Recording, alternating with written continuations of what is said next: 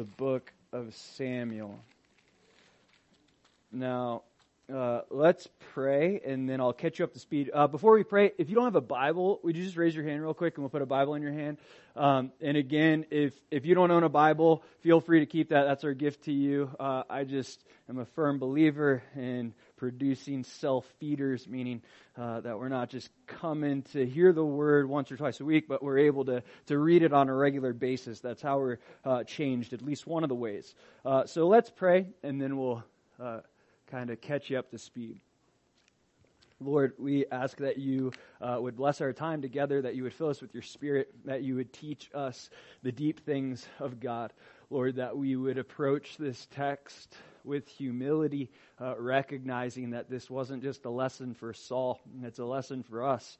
And Lord, I pray that you would bring conviction in our hearts as you get your word across, and we'd be able to grow, knowing that you love us so much and you ask us to change because you love us and we're your children and you care about us. So please just move in power through this time together. In your name, amen. All right, so catching you up to speed. The last 2 weeks we were in 1 Samuel chapter 14, kind of a long chapter, and we see that it's really separated in two parts. The first half of 1 Samuel chapter 14, we see Jonathan, brave, bold. Once again, he comes up against the Philistine garrison, just him and his armor bearer. He's coming up against next to impossible odds. He basically asks God to confirm that he's supposed to fight in this battle. God confirms it. The Philistines call him up and he slaughters them. And this step of faith inspired faith in the rest of Israel. Literally, they came out of their caves. They were hiding. The slaves of the Philistines that were Israelites, they rose up against the Philistines. So we see the boldness and faith of Jonathan spread throughout the entire nation. And we look at this first half and it's like, yes, they're doing so great. This is an awesome victory. Things seem to be going on the up and up. And then the second half of 1 Samuel chapter 14, Saul, trying to be spiritual, he institutes a mandatory fast. And he makes the people fast literally in the middle of the battle. And this was simply a burden that the people couldn't bear at that time. This was foolishness on Saul's part. It wasn't the right time to fast. And we see the people literally, physically couldn't bear this burden in this time of war. And so what they did is not only did they break the fast, they broke God's law and they started eating the animals raw, eating them with the blood, which we discussed was a sin according to God. So, as we end out the chapter in 1 Samuel chapter 14, we see the foolishness of Saul, and then almost contrary to that, those last few verses, we see the success of Saul. He was a valiant warrior, and he overcame many of the enemies that came against Israel.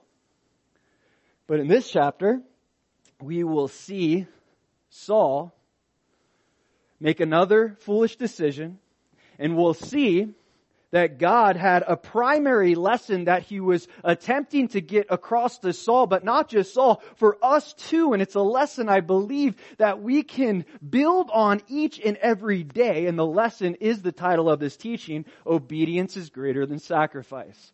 Obedience is greater than sacrifice.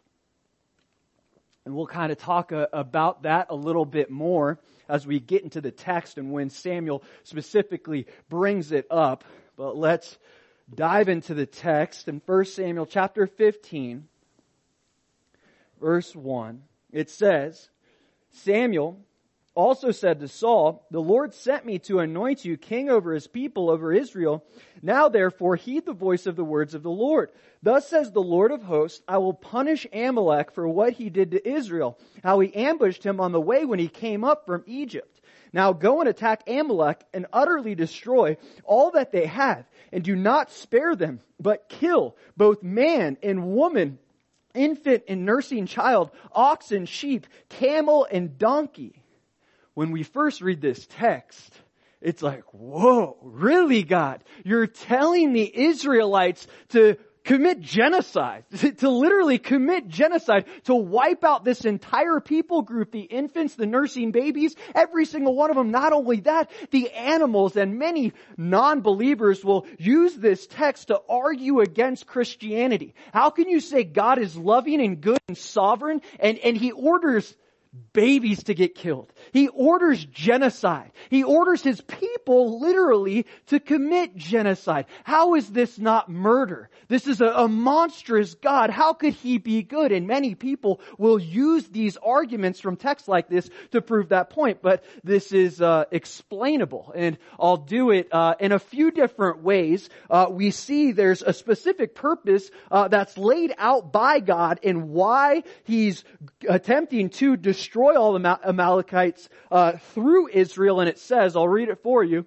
He says, I will punish Amalek for what he did to Israel, how he ambushed him, verse 2, on the way when he came up from Egypt. So God points to the primary reason. We'll discuss that one first, then we'll talk about some other things. This is really interesting in God's sovereignty. As I was studying this text, there's this apologetics class that I'm taking right now. I had to write a paper on this text just last week. As I was studying, it was so cool. So it's pretty fresh. But if you look at Exodus chapter 17, in Exodus chapter 17, we see the situation that the Lord is referring to, why He's punishing Amalek, okay? Now, verse 8, now Amalek came and fought with Israel in Rephidim. Now, basically what happened was, as Israel was leaving Egypt in the wilderness, attempting to enter into the promised land for those 40 years, the nation of the Amalekites just started attacking them. And they literally, if you read, they started attacking the people that were the weakest, the people in the back, the elderly, the children. Look what it says in verse 9. And Moses said to Joshua, choose some men and go out, fight with Amalek. Tomorrow I will stand on the top of the hill with the rod of God in my hand. So Joshua did as Moses said to him and fought with Amalek. And Moses, Aaron, and Hur went up to the top of the hill. And so it was when Moses held up his hand that Israel prevailed, and when he let down his hand, Amalek prevailed. But Moses' hands became weary, so they took a stone and put it under him, and he sat on it. And Aaron and Hur supported his hands, one on one side and the other on the other side, and his hands were steady until the going down of the sun. So Joshua defeated Amalek and his people with the edge of the sword. Look at verse 14. Then the Lord said to Moses, write this for a memorial in the book and recount it in the hearing of Joshua, that I will utterly blot out the remembrance of Amalek from under heaven.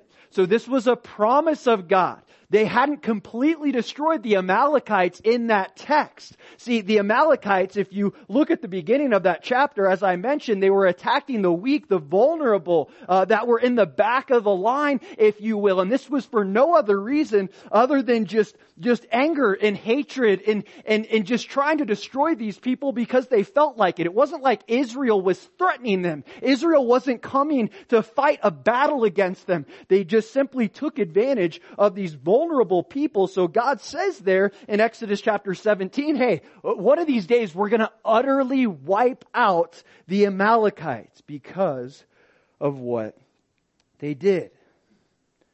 However, this is the primary reason that God points to. But there are also several other possibilities. And you know, when the Lord does something, there's usually more than one reason why He's doing that. So I want to talk about some more of these possibilities just so that we can kind of wrap our mind around this logically to see how a good, an omnibenevolent, all good God can commit or order His people to commit genocide, and how it's actually not evil, but in fact it's good. See, when you look at the Amalekites, God, being sovereign, being all-knowing, He knew what they were going to become. So if God knows what this people group is going to become, and He saw fit that it was better for them to be wiped out other than them commit these atrocities, not just against Israel, but the other surrounding nations, then it would make sense that He would wipe these people out. And we'll see throughout the Bible, they are atrocious people. But we also have to look at the standard that God set for His people when they left Egypt and entered into Israel. Remember, on Mount Sinai, He gave Israel, through Moses, a law, right? You have 613 Levitical laws, but really the 10 Commandments sum up the law that was given to Moses. Now, this standard was a moral standard that no other people group had, and God was calling His people to be set apart from the other nations. And the way they were set apart from the other nations is obviously worshiping the true and living God, but also keeping this moral standard that the other people were not keeping. Now, this moral standard, it wasn't just put in place so the people could be good.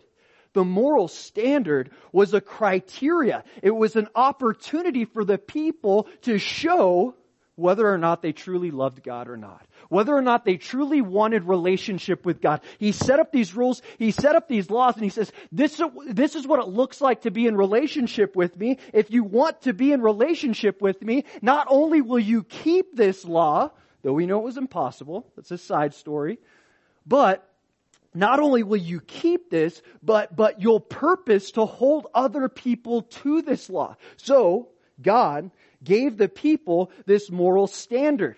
And this moral standard, again, was a standard that set the people apart. Now, what did Israel keep doing? And we especially see this in the book of Judges, when they didn't have a judge. They kept falling back into the lifestyle of the other nations, right? They kept doing what all the other nations do. In fact, even in 1 Samuel, that's why they asked for a king. They wanted to be like the other nations. So God was trying to make them be a nation set apart, and they kept wanting to be like everybody else. They wanted to be like the world, and they kept breaking God's law and worshiping other gods and breaking all these commandments that God gave. Now, in their effort, their desire to be like the other nations, they ask for a king. God says, okay, I'm going to give you a king. He warns them about what's going to happen, but He still wants them to keep His standard. So, Saul, as the first king of Israel, right, the very first king of Israel, has an opportunity as the first king to enforce God's law. If Saul will enforce God's law, then the people are more likely to enforce and walk in God's law. So he gives Saul literally a redemptive chance. Because remember back in 1 Samuel chapter 13, he broke the law. He provided a sacrifice as if he was a priest, and we know that that was wrong. He has a chance of redemption to lead the people in following God's law, and not only that, enforcing this law, enforcing a moral standard that the Amalekites were not following. And this was his opportunity to lead the people in obedience to the Word. And we'll see what happens. He's not going to do this. He's not going to be obedient to the Word of God. But what we're also going to see later in this text is the Amalekites and the rest of the Bible, they're not destroyed. They're not utterly destroyed. It doesn't happen. We'll see David have to fight them later. We'll see an Amalekite by the name of Haman in the book of Esther that we'll refer to. So if you look at this context and see that God commanded the people to utterly destroy the Amalekites, then why didn't it happen? Was it really God's intention for the Amalekites to be completely destroyed? Or did He have another motivation behind commanding this? Because let's be real, we see it in other scriptures. If God wanted the Amalekites to be destroyed, He could have killed them all. He did it with Sodom and Gomorrah. He did it with the flood of Noah. God has no inability to destroy or wipe out people groups. He can do it Himself. But He had the Israelites do this, again, so that they could enforce God's law. But when you look at the fact that He didn't destroy all the Amalekites, then it poses the question, did He have another purpose in this? Perhaps this was for the benefit of the Amalekites. What? Why? How would genocide benefit the Amalekites? Follow me. Because He was trying to not just have Israel establish this moral standard, but He was trying to show the Amalekites which way to live is unacceptable. What you guys are doing, the idolatry, the murder, the fornication, all these different things, it's not going to fly. And He used Israel as His enforcers, in other words. And because we see Amalekites later in Scripture, perhaps knowing that God desires that no man perish and all men come to repentance, maybe this was a lesson for the Amalekites, that he had to destroy some so that others will be saved in the future. And you just look at this standard that God's trying to establish, not just with Israel, but with the surrounding nations. God's desire has always been for all men to be saved. Though Israel was his chosen people, he chose them to be set apart, but he still was using that standard to get the attention of the surrounding nations. But look what it says in 1 Samuel chapter 15. He also told him to kill all the animals, in verse 3. But kill both man and woman, infant and nursing child, ox and sheep, camel and donkey. If it's about morality and God establishing his moral standard and telling the Amalekites essentially this isn't okay the way that you're living, if you want to turn from these things, if you want to repent, I'm here, but they simply wouldn't, why kill the animals? Well, you have to look back in that culture. Animals, they represented wealth. That was like the greatest goods people had. They had donkeys, they had sheep, they had goats, they had cows, they had all these different animals, and it represented the wealth of the people. And the surrounding nations, the other armies, what they would do is they'd go into other villages, attack other nations, and plunder their goods. Literally, take all their animals. They'd take slaves too.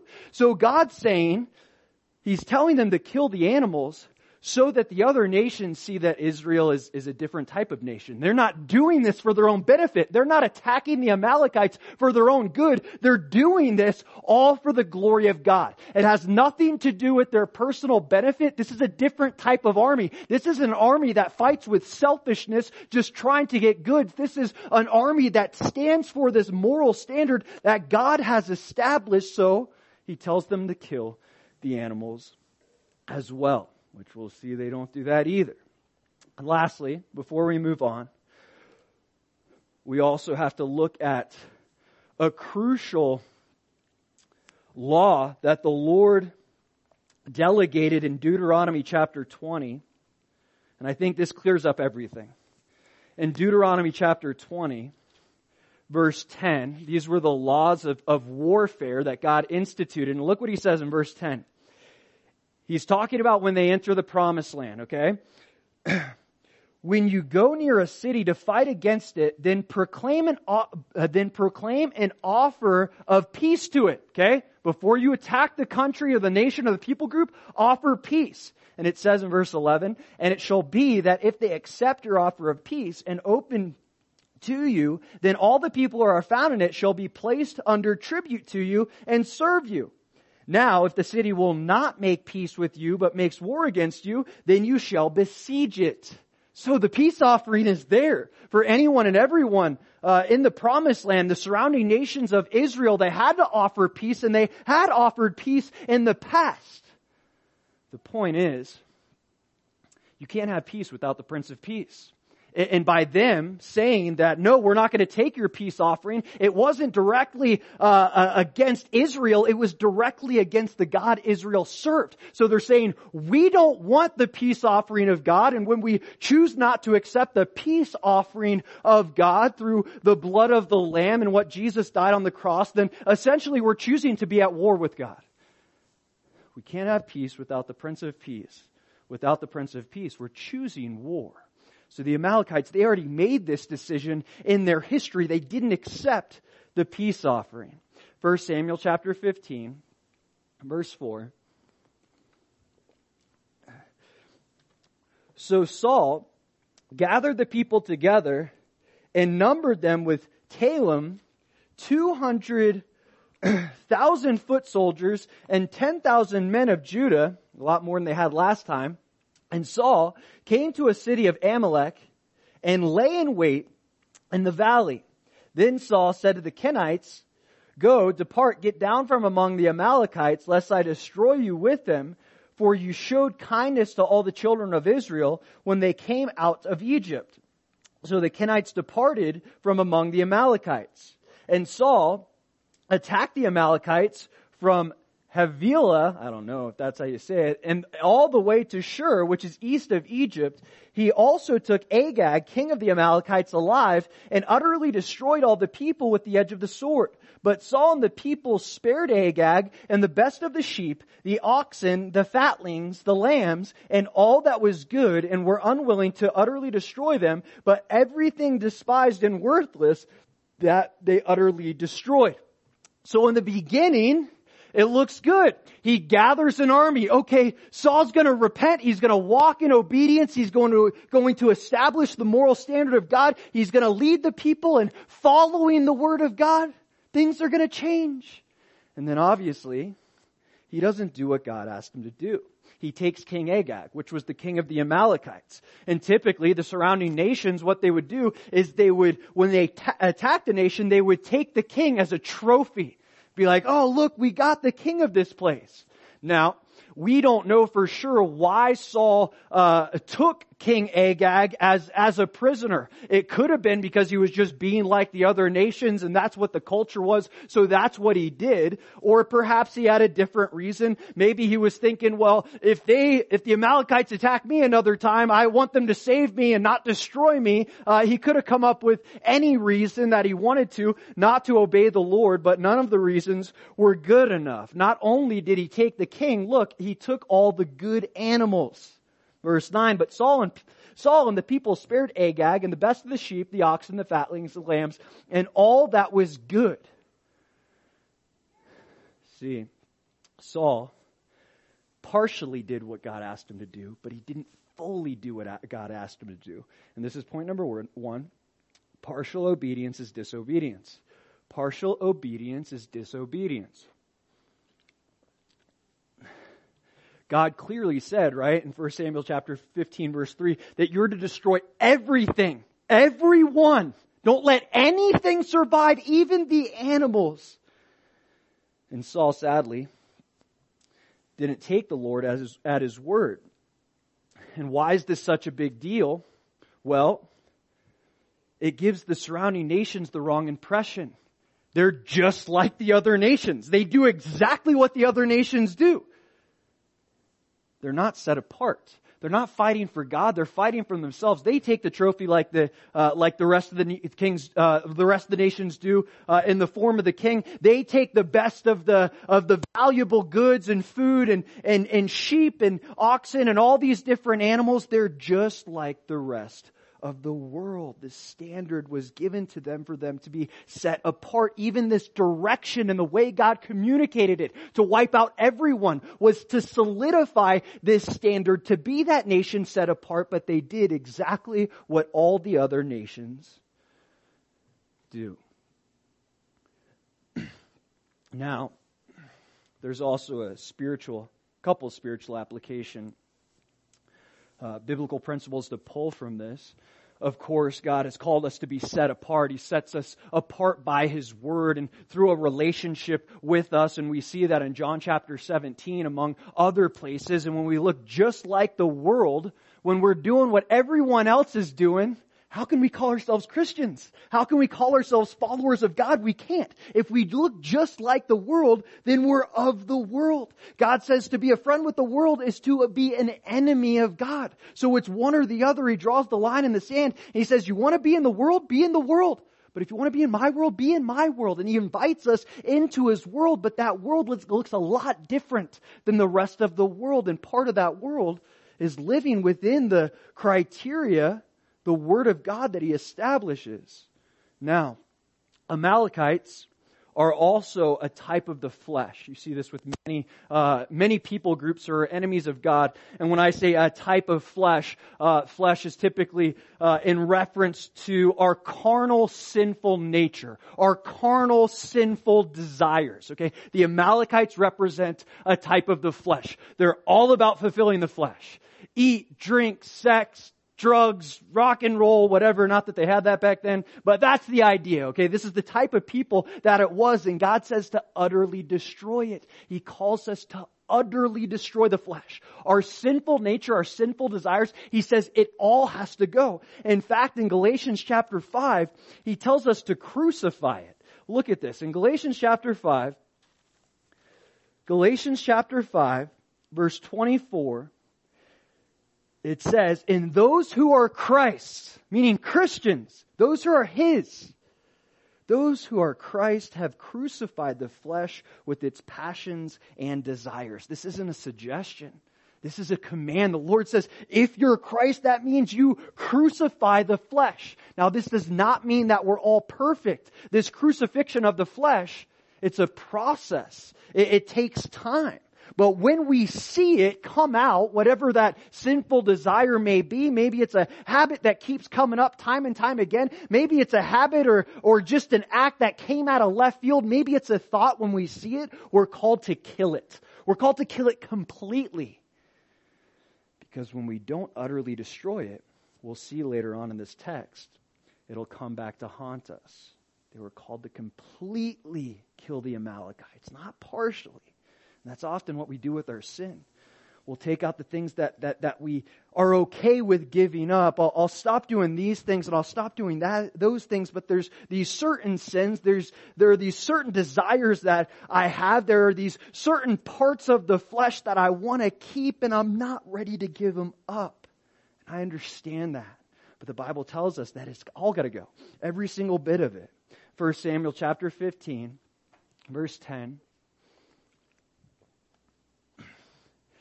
Now the word of the Lord came to Samuel, saying, I greatly regret that I have set up Saul as king, for he has turned back from following me and has not performed my commandments. And it grieved Samuel, and he cried out to the Lord all night. God said He regretted making this decision. Does that mean that God made a mistake? No, it doesn't. Okay, it's this big word. Hopefully I say it right. It's referred to as an anthropomorphism. Okay, you don't have to write that down. Just follow me. Basically, it's when we see in Scripture, God will communicate to us on His level, and typically anthropomorphisms are referring to when God basically gives Himself human attributes so that we can understand what He's saying. Because God is so much bigger than us. His brain is bigger. His thoughts are bigger. His ways are bigger. And sometimes He brings it down to human terms. It would be like talking to a child. You know, like I couldn't use that big word talking to Judy. He doesn't probably understand anything I say. But we can't use these huge words talking to children. We got to break it down so they understand on a simpler level. That's what God essentially is doing here when He says, I regret it. This wasn't a mistake. Why? Because God said from the beginning when He chose Saul, this is going to go badly for you guys. He's going to take everything from you. This isn't going to be good. He says, He told the people that you're going to regret that you put this guy in power, that he became the king. So when He says He regrets it, what He's saying is, I'm saddened by it. My heart breaks for it.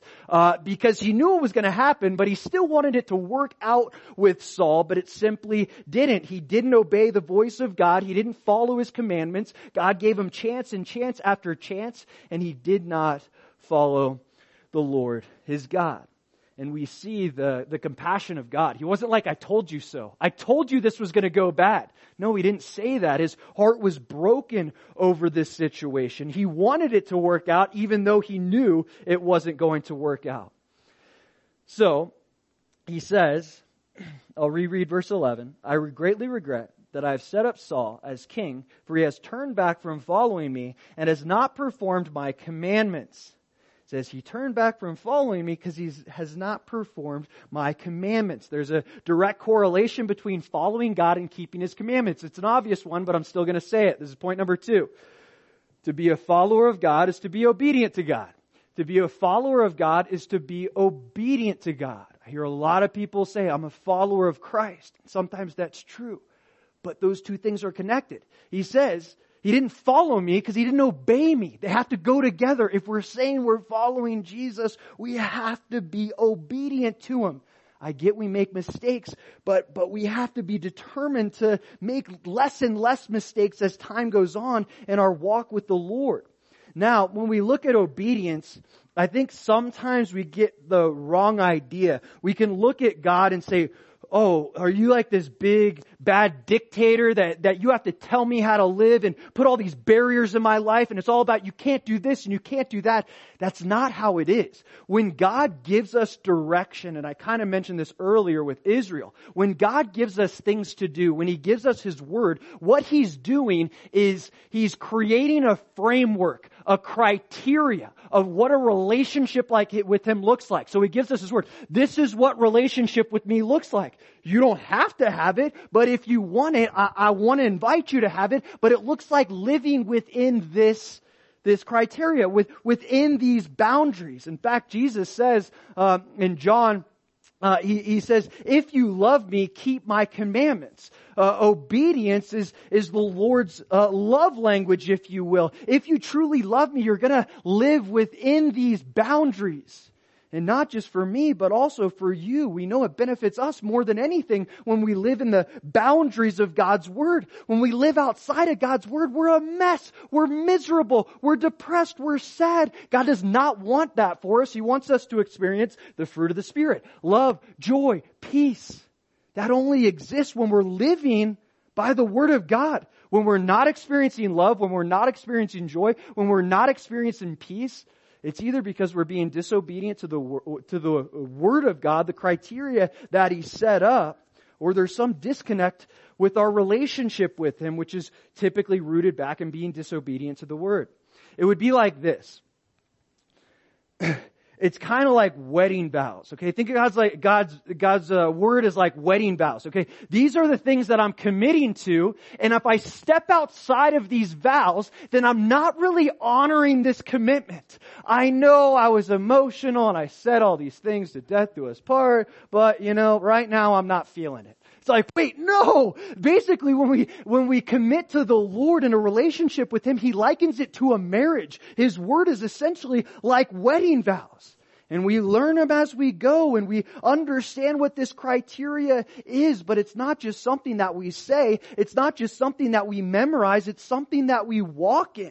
If we truly want to live within the love-based relationship of God, it looks like doing what He asks us to do in His Word. We can't say that we're followers of Christ if we're not trying, at least. We're not trying to be obedient to His Word. He says, He didn't follow me because He didn't keep my word. Now, picking it back up, 1 Samuel chapter 15, verse 12. 1 Samuel 15:12. So when Samuel rose early in the morning to meet Saul, it was told Samuel, saying, Saul went to Carmel, and indeed he set up a monument for himself, and he has gone on around, passed by, and gone down to Gilgal.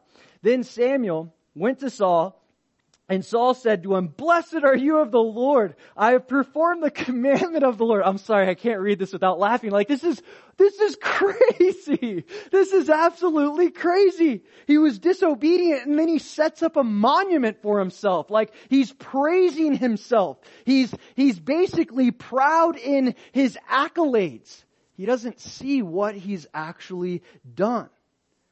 But this is the nature of Saul. He's more concerned with his accolades than he is with his relationship with God. It's all about what he's accomplishing. And the things that he thinks he's accomplishing is actually bringing more and more separation between him and the Lord. We see essentially the opposite of this in the New Testament through another person named Saul, later named Paul, in Philippians chapter 3. Philippians chapter 3. I won't read all of it. Kind of summarize.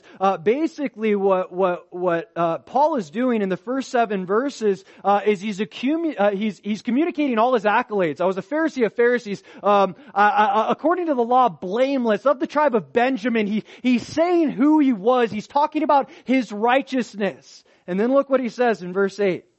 Yet indeed I count all things lost for the excellence of the knowledge of Christ Jesus my Lord, for whom I have suffered the loss of all things, and count them as rubbish, that I may gain Christ. He says, everything I've ever done, I count it as trash compared to knowing Jesus Christ. My accolades, they mean nothing. The only thing that means anything to me is a relationship with the Lord Jesus Christ. This was the mindset of Paul.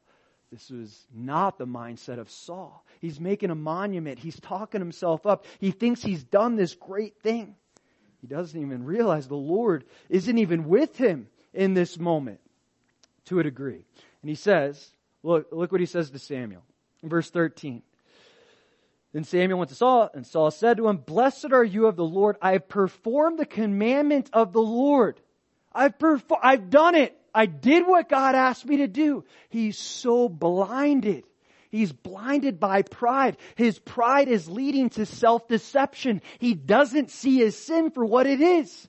He didn't obey the voice of God. We can all say, God told him to destroy everything. He didn't destroy everything. It's clear disobedience, and he doesn't see it. He's thinking, I was partially obedient, so therefore I was fully obedient. We can do that too. Well, I'm obedient with most things. I'm 90% obedient, so I'm obedient. Nope, that's not true. You're disobedient. We already made that point. But that's the mentality that Saul has. I think we have the same mentality. Often, for the most part, I'm obedient. The Bible says that's not obedience. Obedience is 100%, especially when we look at the context of this scripture. And often our pride can get the best of us like it did Saul, and we can be blinded. We can be self-deceived, and we don't see our sin for what it actually is. What aren't you seeing in your life? What sin is there that you don't really see that's there? Where are you self-deceived?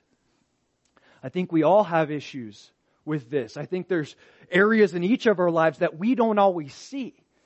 Maybe sometimes we see it, but sometimes we don't see it. And sometimes we need a person like Samuel to tell us how it is, like he will do in a moment, so that we can see it. But there's also a very powerful prayer in Psalm 139 verses 23 to 24. Psalm 139, 23 to 24, the psalmist says, "Search me, O God, and know my heart. Try me and know my anxieties, and see if there is any wicked way in me." In humility.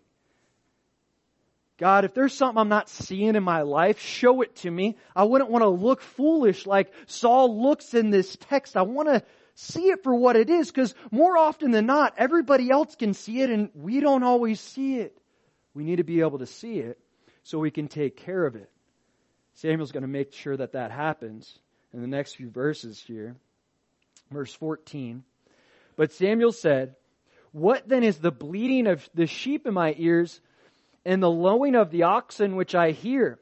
And Saul said, "They have brought them from the Amalekites." He's blaming it on the people. He'll do this again. "For the people spared the best of the sheep and the oxen to sacrifice to the Lord your God, and the rest we have utterly destroyed." He claims this is for God. Okay? He's doing this for God. We brought all the good sheep, or they did, like the people that were following me. I didn't tell them to do that. They were just decided to do that. I don't know why, but I let them do it. But we were doing this for God. Okay? He's over-spiritualizing his sin, and we can do this too. We can justify sin, over-spiritualize it. This was for God. I did this great act for God. No, it was for you. You did it for yourself. Don't say that you did it for God. If you did it for yourself, that's exactly what Saul is doing. And it says in verse 16, "Then Samuel said to Saul, 'Be quiet!' exclamation point, 'and I will tell you what the Lord said to me last night.' And he said to him, 'Speak on.' So Samuel said, 'When you were little in your own eyes, were you not head of the tribes of Israel? And did not the Lord anoint you king over Israel? Now the Lord sent you on a mission and said, go and utterly destroy the sinners, the Amalekites, and fight against them until they are consumed. Why then did you not obey the voice of the Lord? Why did you swoop down on the spoil and do evil in the sight of the Lord?" So Samuel, this seems a little harsh, but he cuts him off. He says, "Be quiet," passionately. But we got to remember, just the night before, Samuel was weeping over Saul. Samuel loves Saul. He cares about them. This isn't just like an anger, self-righteous thing. He genuinely is concerned about his brother. And he says, in love, be quiet. In Proverbs chapter 27, Proverbs chapter 27,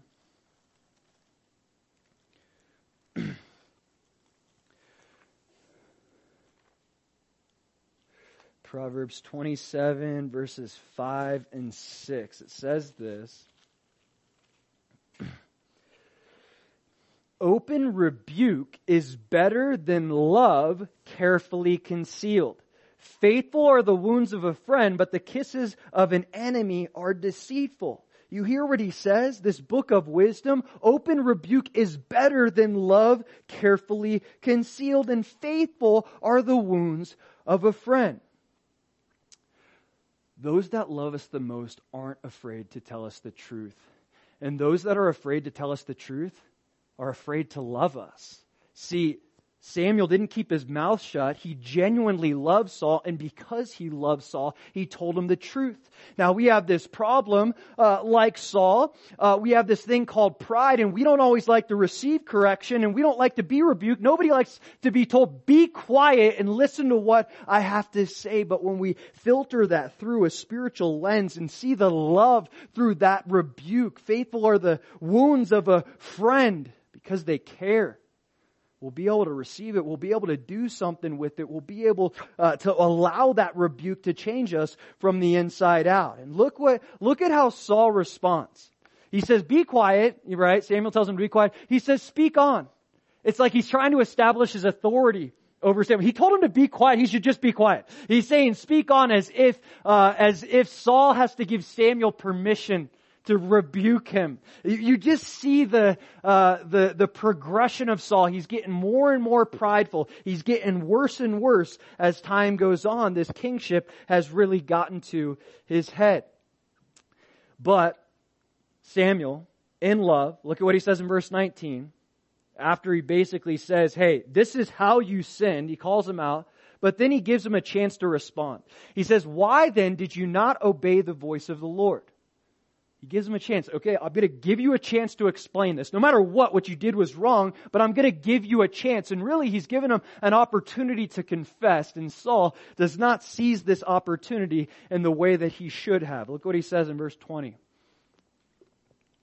And Saul said to Samuel, but I have obeyed the voice of the Lord and gone on the mission on which the Lord sent me and brought back Agag, king of Amalek. I have utterly destroyed the Amalekites. Okay, those two things are contrary. He just said, I brought back King Agag and I utterly destroyed the Amalekites. Agag is the king of the Amalekites. So you didn't. He just confessed his sin without actually confessing. At least he admitted to it. He didn't destroy them. See, we also know, not to ruin the story, Agag's going to die at the end. But as I mentioned before, the Amalekites, they weren't utterly destroyed. They weren't completely destroyed. We'll see later on, David ends up having to fight the Amalekites. And as I mentioned before, we also see Haman is from the Agagites, which is believed to be from this lineage, the Amalekites. So we see this lineage of Amalekites continue to cause devastation against Israel. But something's kind of interesting here. We'll get into it a little bit later in our studies, but there's an interesting text in 2 Samuel chapter 1. Now I'm going to give you my opinion about this, but it's still interesting to look, and we'll still pull a biblical principle out of it regardless. It's actually an Amalekite that claims to kill King Saul later on in life, okay? And it says in 2 Samuel chapter 1, verse 6, then the young man who told him said, as it happened by chance to be on Mount Gilead where Saul was leaning on a spear, and indeed the chariots and horsemen followed hard after him. Now, when he looked behind him, he saw me and called me, and I answered, here I am. And he said to me, who are you? So I answered, I'm an Amalekite. He said to me again, please stand over me and kill me, for anguish has come upon me, but my life still remains in me. So I stood over him and killed him. Okay, this Amalekite, he comes to David and claims to kill King Saul. But look back at 1 Samuel chapter 31. Should be on the same page, or maybe a page over, in verse 4. Then Saul said to his armor bearer, draw your sword and thrust me through with it, lest these uncircumcised men come and thrust me through and abuse me. But his armor bearer would not, for he was greatly afraid. Therefore Saul took a sword and fell on it. And when his armor bearer saw that Saul was dead, he also fell on his sword and died with him. Okay? So, people have different opinions about this. Was Saul actually dead, and did he kill himself? I personally believe he did. I personally believe that the Amalekite was lying, okay, thinking that he was going to gain favor with David. But people have good explanations for why they believe that the Amalekite was telling the true story. He says that he saw Saul fall on a spear. Saul, we see in the scripture, he fell on a sword, so there's a difference there. You can justify that. Regardless, the point is, whether he's lying or not, the Amalekites are a picture of the flesh, and because Saul didn't utterly do what God called him to do, he didn't utterly destroy the flesh came back to haunt him. Okay, whether the guy did it or not, it's true for us when we don't fulfill that calling to destroy the flesh, it will come back to haunt us. When we're not completely obedient to the Lord, it will come back to haunt us. And then again, with Haman in the book of Esther, he tries to wipe out all the Israelites. So it doesn't just affect Saul, it affected the whole nation. His disobedience did. Picking it back up in 1 Samuel chapter 15.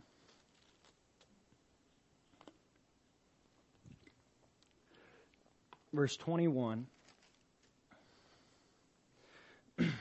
But the people took of the plunder, sheep and oxen, so he's blaming it on the people again, the best of the things which should have been utterly destroyed to sacrifice to the Lord your God in Gilgal. So Samuel said, has the Lord as great delight in burnt offerings and sacrifices as in obeying the voice of the Lord? Behold, to obey is better than sacrifice, and to heed than the fat of rams. For rebellion is as the sin of witchcraft, and stubbornness is as iniquity and idolatry. Because you have rejected the word of the Lord, he also has rejected you from being king.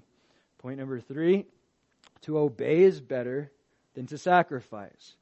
To obey is better than to sacrifice. Sometimes we try to substitute sacrifice for obedience, and we'll do this in so many different ways. If I just give my time, then I don't have to be fully obedient. But time or service isn't a substitution for obedience. Neither is tithing, neither is coming to church, neither is praying, neither is reading the Word. Whatever thing or resources or time we sacrifice to God, it is no substitution for obedience. There is no substitution for obedience. Now, those things that I listed are avenues of obedience, and I'm definitely not telling you don't do those things, but we can do this. We can have this mentality, well, if I just serve a little more, then I won't feel as bad about my sin. If I make sure I'm doing these things, then I don't feel as bad that I'm not doing this thing. And we can do that because we're sick. But the Word says very clearly, to obey is better than sacrifice. The Lord doesn't want our sacrifices if we're not being obedient to Him. He's calling us for full-fledged obedience. Now, that also doesn't mean that we're not called to sacrifice, because we certainly are called to sacrifice. In fact, in Romans chapter 12, verses 1 and 2, it says that we're called to give our bodies as a living sacrifice. Or in other words, give our entire lives, heart, soul, mind, and strength to the Lord as a sacrifice. Dedicate that to Him. But again, we can't use sacrifice as a substitution for obedience. And then he lists some of Saul's sin. He lists rebellion. Why? Because obviously he wasn't obeying God. He lists stubbornness. Why? Because he was set in his ways. What he thought was more important than what God's Word says. He mentions idolatry. Why? Because Saul was his own king. Saul was his own God. He put himself in the place of God. We can do that too. We can put ourselves in the place of God. We're God over our lives, but it's simply not true. That's why Samuel calls him out for that. And he says, because of these things, God has rejected you from being king. Well, we already saw this back in 1 Samuel chapter 13, that God rejected him because he provided the sacrifices. So this leads to the question, would have God relented if Saul repented? Would God have said, hey, this is your chance to be the leader that follows my word, to establish my standard of morality, to lead the people in following the word of God? what would have happened? We have no idea.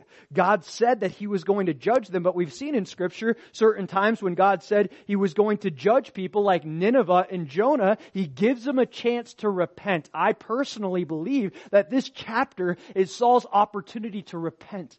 And he's stuck in his ways. He continues to walk in disobedience. So basically, God has another reason to say, no, I have to reject you. You had another opportunity. You rejected the opportunity, so He rejects him as king of Israel. Now, this wouldn't happen for another 25 years. God's judgment often lingers. And we can even think like that, oh, I got away with it. It's not going to come back to get me. That's not always true. Often we'll face consequences for our sin from years ago, even me now, like debts. I have no more debts. But because I made so many foolish decisions when I was in my addiction and just getting any credit card that I could and trying to get money from anywhere and everywhere, I blew my credit and it's taking me years to build it back. God didn't just say, poof, your credit is good now. No, I'm still suffering consequences from that. It's getting up there now. I'm not going to share my credit score with you guys. What? It's not bad. It's not great, but it's getting there. Anyways. We can still suffer consequences. The judgment often lingers, and that's what we'll see with Saul as we continue to study this chapter. Moving on, verse 24. Then Saul said to Samuel, I have sinned, for I transgressed the commandment of the Lord and your words, because I feared the people and obeyed their voice. Now therefore, please pardon my sin and return with me, that I may worship the Lord. See what he says? Now he confesses, I've sinned. Why? Because Samuel just said, God's rejected you from being king. This is not godly sorrow. This is worldly sorrow. Now that he sees the consequences, I sinned. I'm confessing. This is not sincere repentance. This is worldly sorrow. I don't want to face the consequences, so I'll fess up just so that you can pardon me from my sin and I'll get to keep the kingdom. This isn't a repentance that saves. It's not a repentance that's real. It's not a repentance that sticks. Please pardon my sin. As if Samuel just says your sins are pardoned, everything's going to be okay. He doesn't want to address the issue of his heart. He just wants someone to tell him he's forgiven. Now, it's important to hear that we're forgiven, but the Lord doesn't just forgive us. It says that He's faithful and just to forgive us and cleanse us of all unrighteousness. Everybody wants forgiveness. People don't always like that cleansing part. That cleansing of unrighteousness often looks like discipline. God doesn't just want to forgive us. He wants to cleanse us. He wants to prevent us from falling back into the same sin anymore. And this is something that Saul doesn't want. He just wants the forgiveness. He doesn't want the cleansing. He doesn't want to change. He just wants to be forgiven. The Lord will forgive us, but He also wants to cleanse us. He wants to change us from the inside out. Moving on, verse 26. I'll try to finish this last part as quick as I can. But Samuel said to Saul, I will not return with you, for you have rejected the word of the Lord, and the Lord has rejected you from being king over Israel. And as Samuel turned around to go away, Saul seized the edge of his robe and it tore. So Samuel said to him, the Lord has torn the kingdom of Israel from you today, and has given it to a neighbor of yours who is better than you. And also the strength of Israel will not lie nor relent, for he is not a man that he should relent. So the reason that Saul wants to go back with Samuel is so that Samuel will honor him amongst the people. This has nothing to do with God.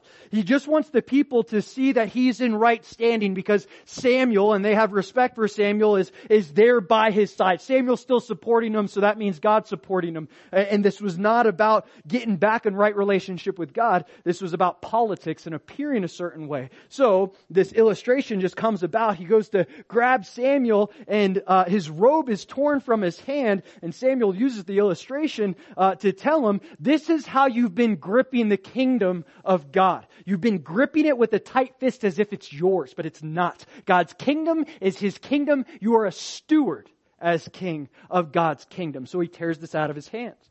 And we can do this too. We can hold tight to blessings, to positions, to whatever. And when we hold it too tight, sometimes God has to tear it out of our hands. The Lord gives and takes away, and He wants to give, but sometimes He knows He needs to take away. Sometimes He knows He needs to tear that thing out of our hand. And that was the best thing He could do for Saul in this situation. Verse 30. Then he said, I have sinned, yet honor me now, please, before the elders of my people and before Israel, and return with me. Again, it's the political thing, that I may worship the Lord your God. So Samuel turned back after Saul, and Saul worshiped the Lord. So Samuel gives in. Why would Samuel give in? Maybe he thinks God can change Saul through this act of worship. Maybe he thinks there's a small chance that Saul is going to sincerely worship God this time and something's going to change, okay? I believe Samuel does this just because he has a little bit of hope that God can still do a radical work in Saul. We'll see it doesn't happen, sadly, but picking it back up, verse 32. Then Samuel said, bring Agag, king of the Amalekites, here to me. So Agag came to him cautiously, and Agag said, surely the bitterness of death is past. So King Agag is like, oh, the old prophet, I'm good now, I'm going to be forgiven. He's wrong. Verse 33, but Samuel said, as your sword has made women childless, so shall your mother be childless among women. And Samuel hacked Agag in pieces before the Lord in Gilgal. See, God used Samuel to do what Saul wasn't willing to do. And when God gives us a mission in life and we don't step up to it and we don't do it, He's just going to choose someone else. He invites us to be a part of His mission for our benefit. He's going to get His mission accomplished regardless of whether or not we're a part of it. But when we choose not to be a part of it, we're the ones that miss out. God was going to make sure this happened regardless, and He had to use Samuel because Saul wasn't willing. Lastly, verse 34. Then Samuel went to Ramah, and Saul went up to his house at Gibeah of Saul. And Samuel went no more to see Saul until the day of his death. Nevertheless, Samuel mourned for Saul, and the Lord regretted that he had made Saul king over Israel. So Samuel and Saul go their separate ways. These decisions, this disobedience, it cost Saul severely. And that's the fourth and final point. It's a quick one. Disobedience is costly. Disobedience is costly. Think about all he lost. He lost his kingdom. He lost his position as a king. He lost his relationship with God, and he lost his relationship with Samuel. They go their separate ways. They're no longer friends. Now, where they live is only 10 miles apart. That's not very far in that culture. And they still didn't come to see each other. Samuel, I believe, didn't come to see Saul because he thought there's nothing else I can do for him. I can't do anything. I can't be a supporter of him because he's not seeking the Lord. I believe Samuel gave Saul over to his sin in hopes that he would come to seek the Lord, that he would sincerely worship the Lord so that the Lord could change his heart. As we see with Saul, he makes another foolish decision. And as we study Saul, it's easy to get very critical of him because his sin's very black and white, and we can read it like, so obvious, you said you killed all the Amalekites, utterly destroyed them, but you saved King Agag. Like, duh, you're still in sin. That's obvious. But I think, in humility, we can relate to a lot of the things that Saul struggled with. And ultimately, the primary lesson that the Lord was trying to get across is that obedience is greater than sacrifice. If you're just sacrificing all these different things and resources and time and effort and energy for me, but you're not being obedient, you're not doing what I ask you to do. And what the Lord asks us to do is walk obedient to the Word, to live in that barrier, that criteria of relationship, not just for Him, but for us. He was told to utterly destroy the Amalekites, and he didn't do it. He was a little obedient, but not completely obedient, and it cost him dearly. Is there an area in your life that you know the Lord told you to do something specifically, and you kind of took one step, or you did it partially, but you still have another foot in the other door, and you're still maybe like the world and the other nations? The Lord is calling us to radical obedience, a radical crucifixion of the flesh until we purpose in our hearts to do that. We're in a lot of ways very similar to Saul, making sacrifices but not choosing obedience. Let's pray.